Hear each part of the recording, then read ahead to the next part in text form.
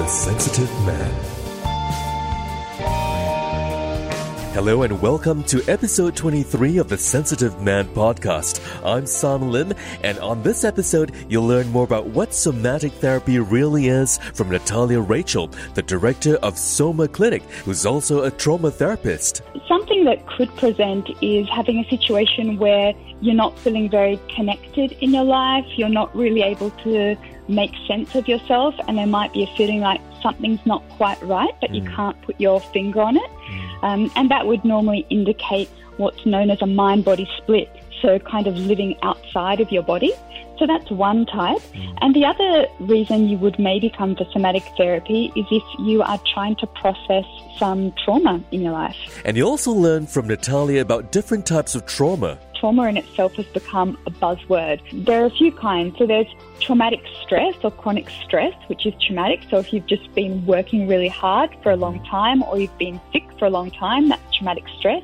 There's shock trauma, where you might have had an accident, like I mentioned before, a car accident and something like that, that's just very body-based. And then there's relational or developmental trauma, and this connects more to what is complex trauma. So when we've had an experience of trauma when we're younger or something that's occurred over a longer period of time, it causes this very complex reaction in us. So it's not singular anymore. What are some myths about somatic therapy? One is that it's all about crying and really big, high-intensity experiences, and that's not the case. Of course, people do often come into the room and they may cry or they may shake or even feel the need to kick around sometimes, but it's all extremely safe. So anything that happens in a somatic therapy session is as the result of the body feeling safe and of the client feeling safe with their practitioner. The other misconception is that the things that occur in a session might be transcendent or energy-based or something like that. But really there's nothing abnormal happening at all. The voice of Natalia Rachel, my special guest on the Sensitive Man podcast. Let's get into the interview with her and discover more about somatic therapy.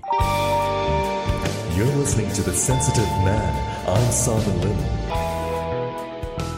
Hi, Natalia. Hi, Simon. And welcome to my show. Now, Natalia, there are many somatic therapists around the world these days, but how would you define somatic therapy at Soma Clinic? That's a really good question. So somatic therapy has a number of different formats, but the thing that it has in common is the intention to help bring someone into the body, to associate them or somatize them. At Soma Clinic, what's very clear is that there's an intention to not only connect to what's physically going on in the body, but also to the possible, emotions and experiences that may be associated to that. Sure. And what kind of people would seek somatic therapy? I mean, in other words, could you give an example of, let's say, two types of situations where they need such therapy? Sure. Well, something that could present is having a situation where you're not feeling very connected in your life, you're not really able to make sense of yourself, and there might be a feeling like something's not quite right, but you can't put your finger on it. And that would normally indicate what's known as a mind-body split, so kind of living outside of your body. So that's one type.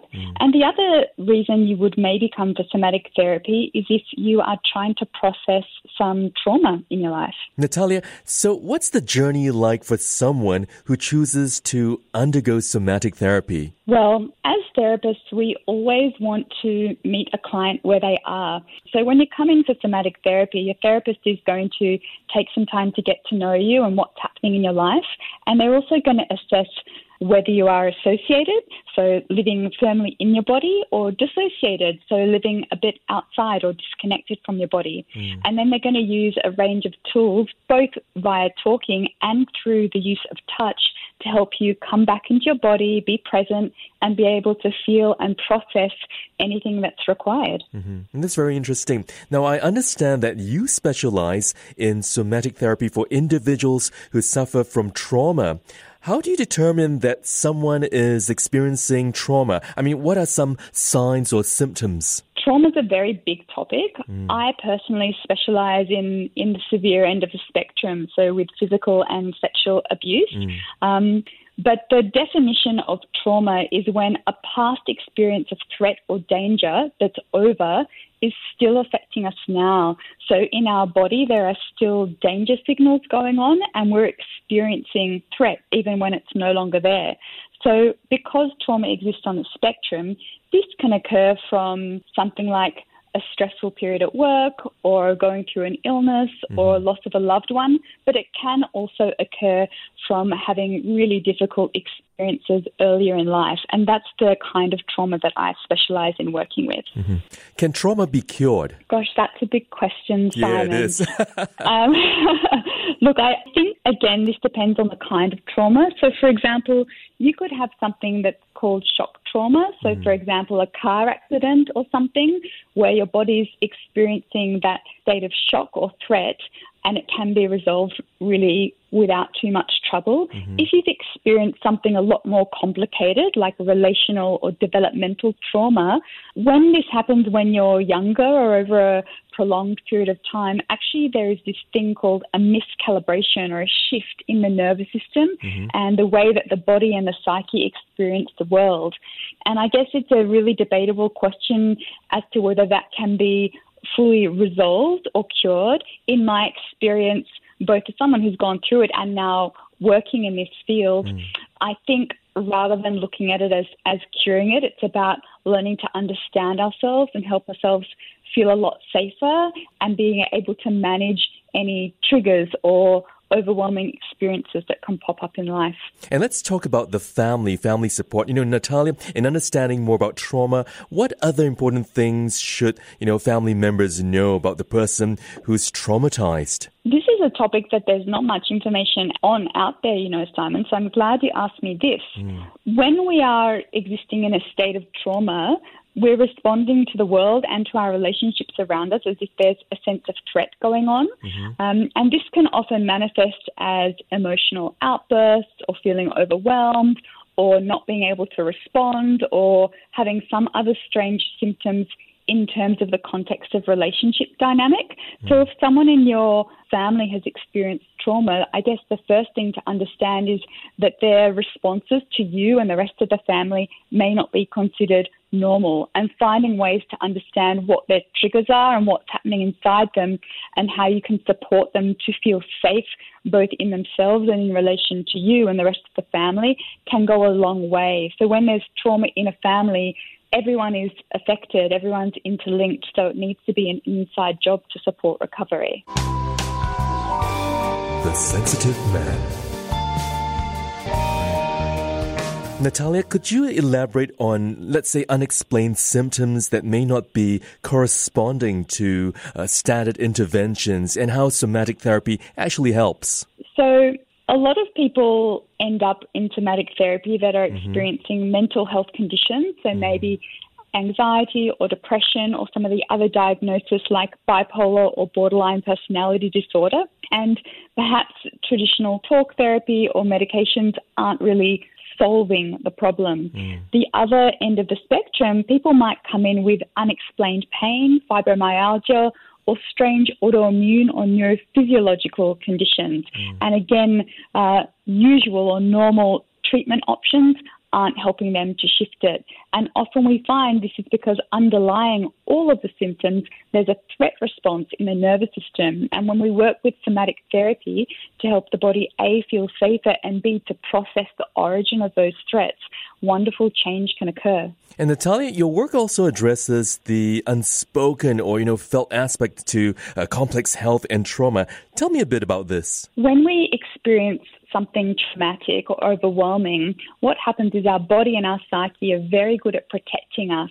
So a lot of the emotions and memories that are associated with that traumatic experience or relationship become suppressed. So particularly when we're young, a lot of our experience is nonverbal, but really through our life, a lot of our experience is nonverbal too. And when we experience trauma, what happens is the body kind of hides the very overwhelming and difficult content so that we can continue going on with life and coping. And often it's that suppressed content that's popping up to say hello and wreak havoc for us later in life.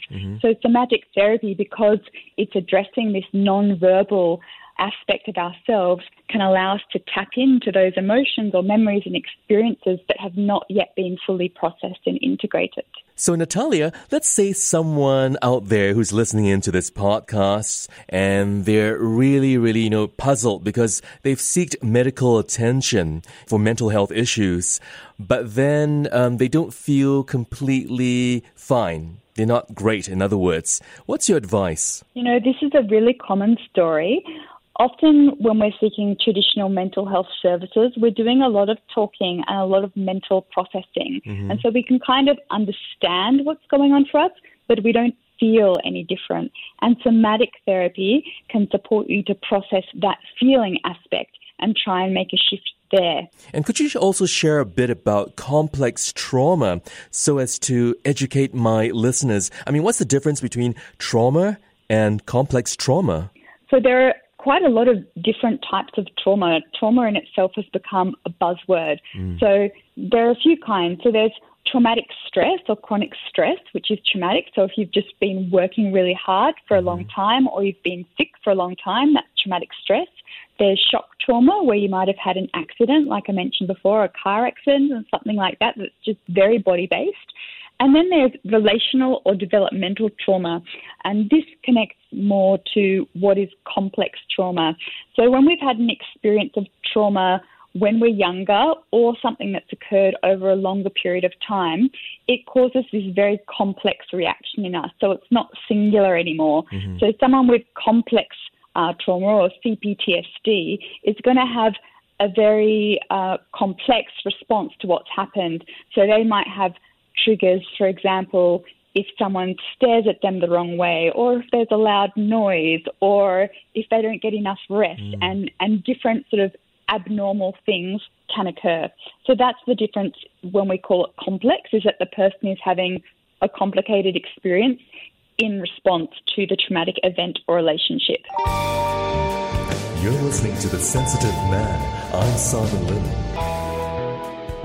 Okay, Natalia, let's get to know you a bit more. So what made you decide to enter this field in practicing somatic therapy? Actually, it's my own journey of trying to understand and recover from my experience of trauma that led me to this field. Oh, what sort of trauma was that? Oh, I've been through a lot of trauma. So I've been through both physical and emotional trauma, and I've also been through medical trauma too. So I had a pretty hard life, actually, and I got sick from it. So I had all these unexplained symptoms that we've been talking about. And I tried so many things, and it wasn't until I started processing through my body somatically that I was able to change and recover.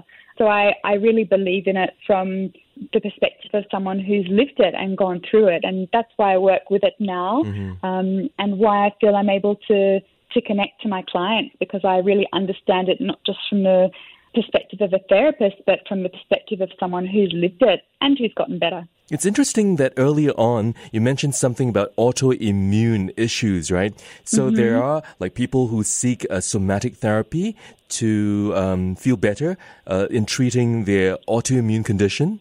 Absolutely. I mean, it's very complicated, but in essence, when we have an autoimmune condition, our body is attacking itself. So it's sensing threat within the body. So it makes sense then that if we can help the body to feel much safer, perhaps some of those threat responses may turn off. Natalia, what studies and work experience make you the qualified somatic therapist and, of course, clinic director, in case my listeners intend to seek your service? Sure. Well, I have a pretty interesting background. So after I recovered, I studied a number of things, including hypnotherapy, regression therapy, and craniosacral therapy, and a few other things. And over time, I developed the methods that I'm now using at the clinic and teaching to other practitioners. And how do you stay positive, in a job that requires you to hear other people's problems on a daily basis? I have to look after myself really well. So every day I exercise, I meditate, I eat really well, I make sure I get enough sleep, and I also make sure that after a session at the end of a long day, I'm letting go of any emotion that I might have experienced in response to my clients' stories. And what are some myths, about your field of work? There are a couple of myths. one is that it's all about crying and really big, high-intensity experiences, and that's not the case. Of course, people do often come into the room and they may cry or they may shake or even feel the need to kick around sometimes, but it's all extremely safe. So anything that happens in a somatic therapy session is as the result of the body feeling safe and of the client feeling safe with their practitioner. The other misconception is that the things that occur in a session might be transcendent or energy-based or something like that. But really there's nothing abnormal happening at all. It's just that the body feels safe enough to process some of the experiences that it hasn't felt safe enough to process before. Thank you for that insight, Natalia. Now, which country do you originate from? I'm from Australia, Sydney. Oh, lovely place. Yeah, I've been there many times. Yeah, I studied in Canberra. Nice. Yes. So how long have you been working in Singapore, and what do you like about our people and culture? I've been here for 4 years and hoping to stay for a lot longer. Coming to Singapore has been a wonderful experience for me. You know, I never lived anywhere other than in Australia. So to get to know a new culture and also not even only Singaporeans, but it's such a multicultural nation. So being able to connect to people from all over the world. And for me as a therapist and someone who's really interested in the psyche, it's been really beautiful to see that underneath everything, you know, we're all the same, but we do all have these certain ways that we've adapted in our lives based on where we've grown up and a lot of cultural differences. So it's been really eye-opening for me, and I feel really grateful to be here. And you sound like a wonderful woman. So what's one positive philosophy for life that you subscribe to? Because I can feel this joy and, softness and kindness in you. So tell us about your philosophy. I think in a nutshell, it's just to be authentic with myself and not try to be anything I'm not, and make space to feel the highs and the lows. Pretty simple. Thank you. I want to wish you all the best, Natalia. Thank you for being on the Sensitive Man podcast. Thanks so much for having me. I really appreciate it, Simon. And that was Natalia Rachel, the director of Soma Clinic, who's a trauma therapist. And you can also follow her on Instagram, and her Instagram handle is Natalia_Rachel_change. That's Natalia_Rachel_change. And I'll include the link in the text portion of this podcast. And this type of therapy may just be what someone suffering from trauma needs. I'm Simon, and thanks for listening to the Sensitive Man podcast. The Sensitive Man. The Sensitive Man is a production of SPH Radio. I'm Simon Lim, your host and producer for this podcast. Special thanks to Joseph McDade for the music. You can also find this show on iTunes, Google Podcast, and streaming on Google Home. And now you can listen to the Sensitive Man podcast on the official SPH Radio app.